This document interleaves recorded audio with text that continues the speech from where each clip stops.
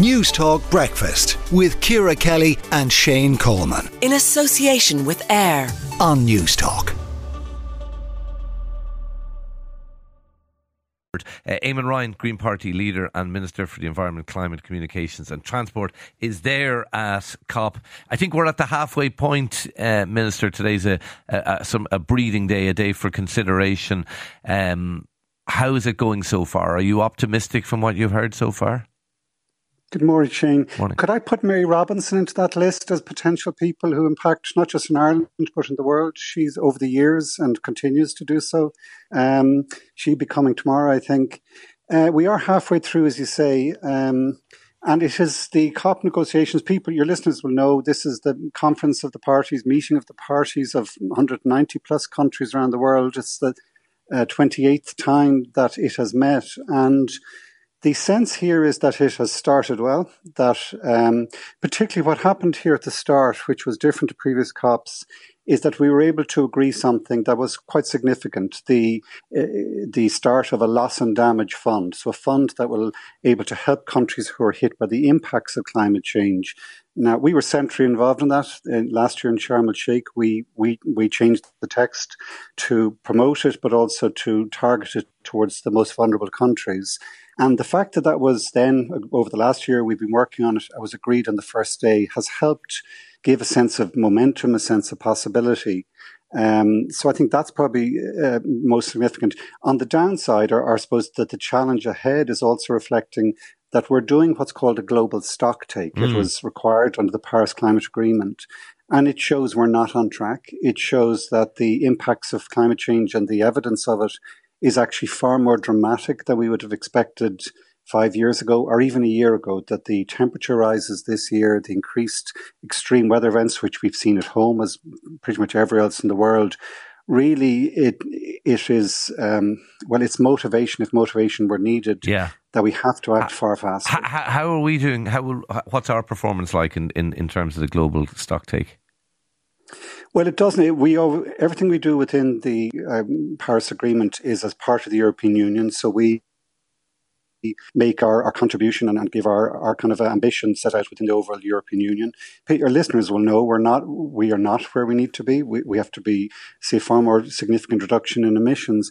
But I would give maybe 2 or 3 examples where we are actually seen as really progressive. Mm-hmm. We were a founding member of the Beyond Oil and Gas Alliance, that kind of central organisation here, which says we have to phase out the use of fossil fuels. And because of what we've collectively agreed, pretty much all political parties at home, that we will not explore for new oil and gas. We will not frack gas in our country. We will not invest our public funds in fossil fuels. That gives us a reason to speak with certain pride and authority. And also, I'd say on emissions reductions, while we want to go far further, there is signs that our ship is starting to turn. In the first half of this year, we've seen emissions in electricity, so that's carbon emissions coming from our use of power generation, is down some 15%, and that's not insignificant. And similarly in agriculture, the area that maybe people often think is the most contentious, but in my mind is one where there's real opportunity. In the last 2 years, our use of nitrogen fertilizers, so that's the kind of the oil-based fertilizers which we use to promote grass growth, that's dropped 30%. And again, that's a very significant, and the benefit of that is it's saving farmers money, as well as being better for the environment. So there are a number of signs that we can, and I could list loads of them, that we are starting to make obviously important that we do highlight the things we're doing well. We did, though, have Oisin Coughlin and Friends of the Earth in earlier in the week, expressing concern at the Taoiseach's remarks that we're looking at a planned reduction in the use of fossil fuels rather than phasing them out entirely. Was the Taoiseach... Was he kind of slightly putting things on the long finger, did you think, when he said that? No, I think what he actually said was safe and planned reduction. And that word safe is important because that does mean we have to phase out fossil fuels. We have to stop using them in a planned way.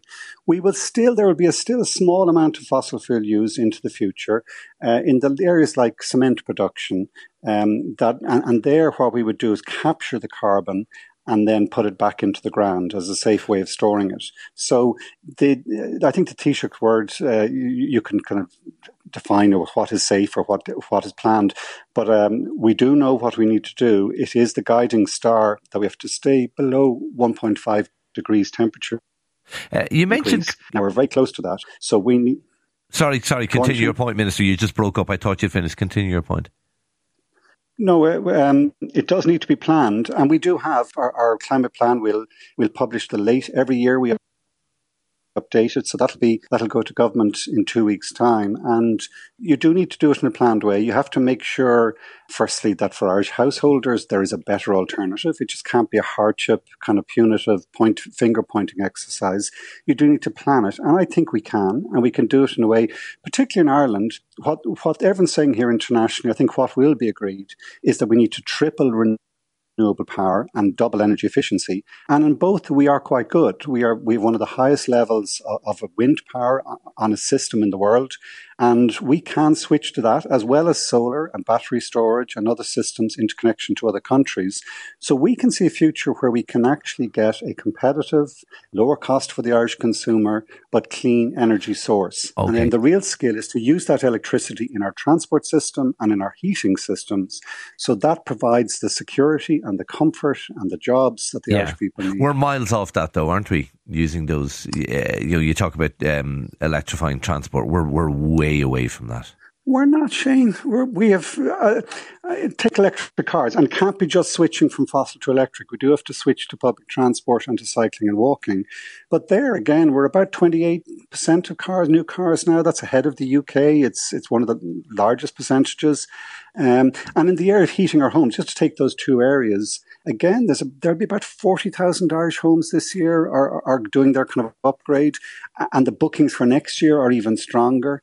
And we have a system, again, kind of Ireland looking as an example. Our system of carbon tax, while it wasn't originally popular, it actually works. What it does is it gives us a revenue stream each year that firstly, we can protect people in low incomes. But secondly, it guarantees the industry knows there's going to be money coming to help that retrofitting. And I see the IMF have come out and said carbon pricing is the way to go. It could raise trillions to tackle climate change. Can I briefly ask you, it's quite a technical subject, so I don't want to get too bogged down in it. You mentioned carbon capture.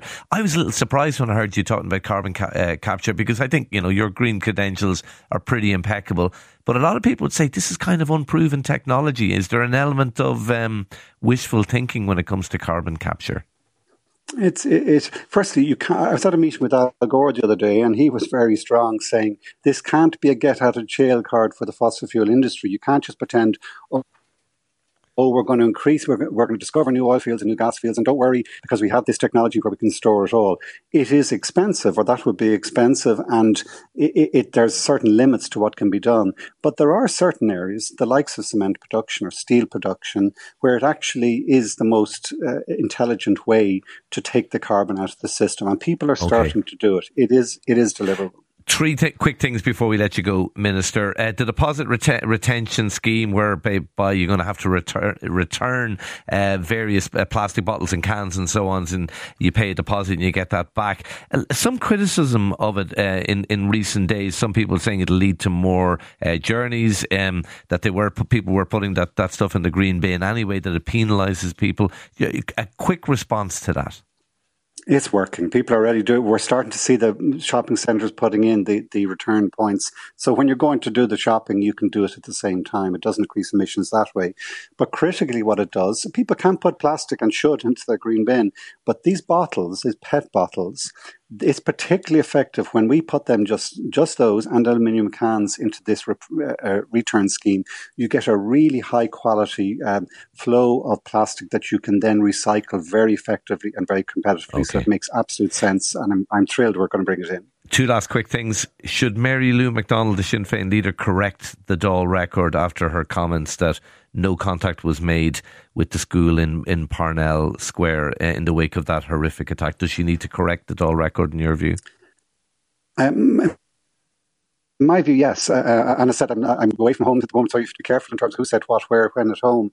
But my understanding, there has been contact. And yes, I think in her, if what she said is inaccurate, she should correct it for sure. Okay, final question, Minister. And I know you are away from home, so you wouldn't have been following the news as closely, but I'm sure you've heard that the fiscal watchdog has accused the government of budgetary gimmickry and saying it poses risks to the economy.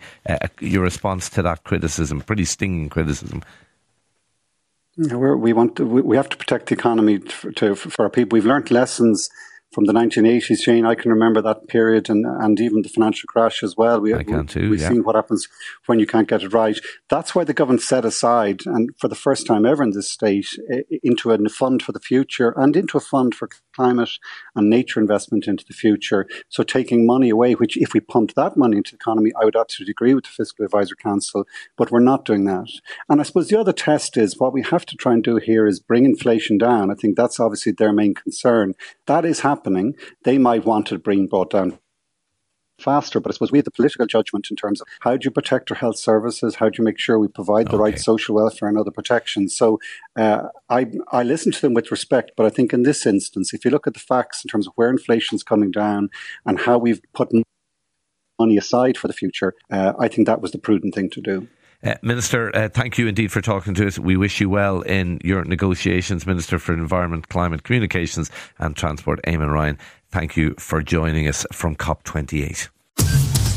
News Talk Breakfast with Ciara Kelly and Shane Coleman. In association with AIR. Weekday mornings at 7 on News Talk.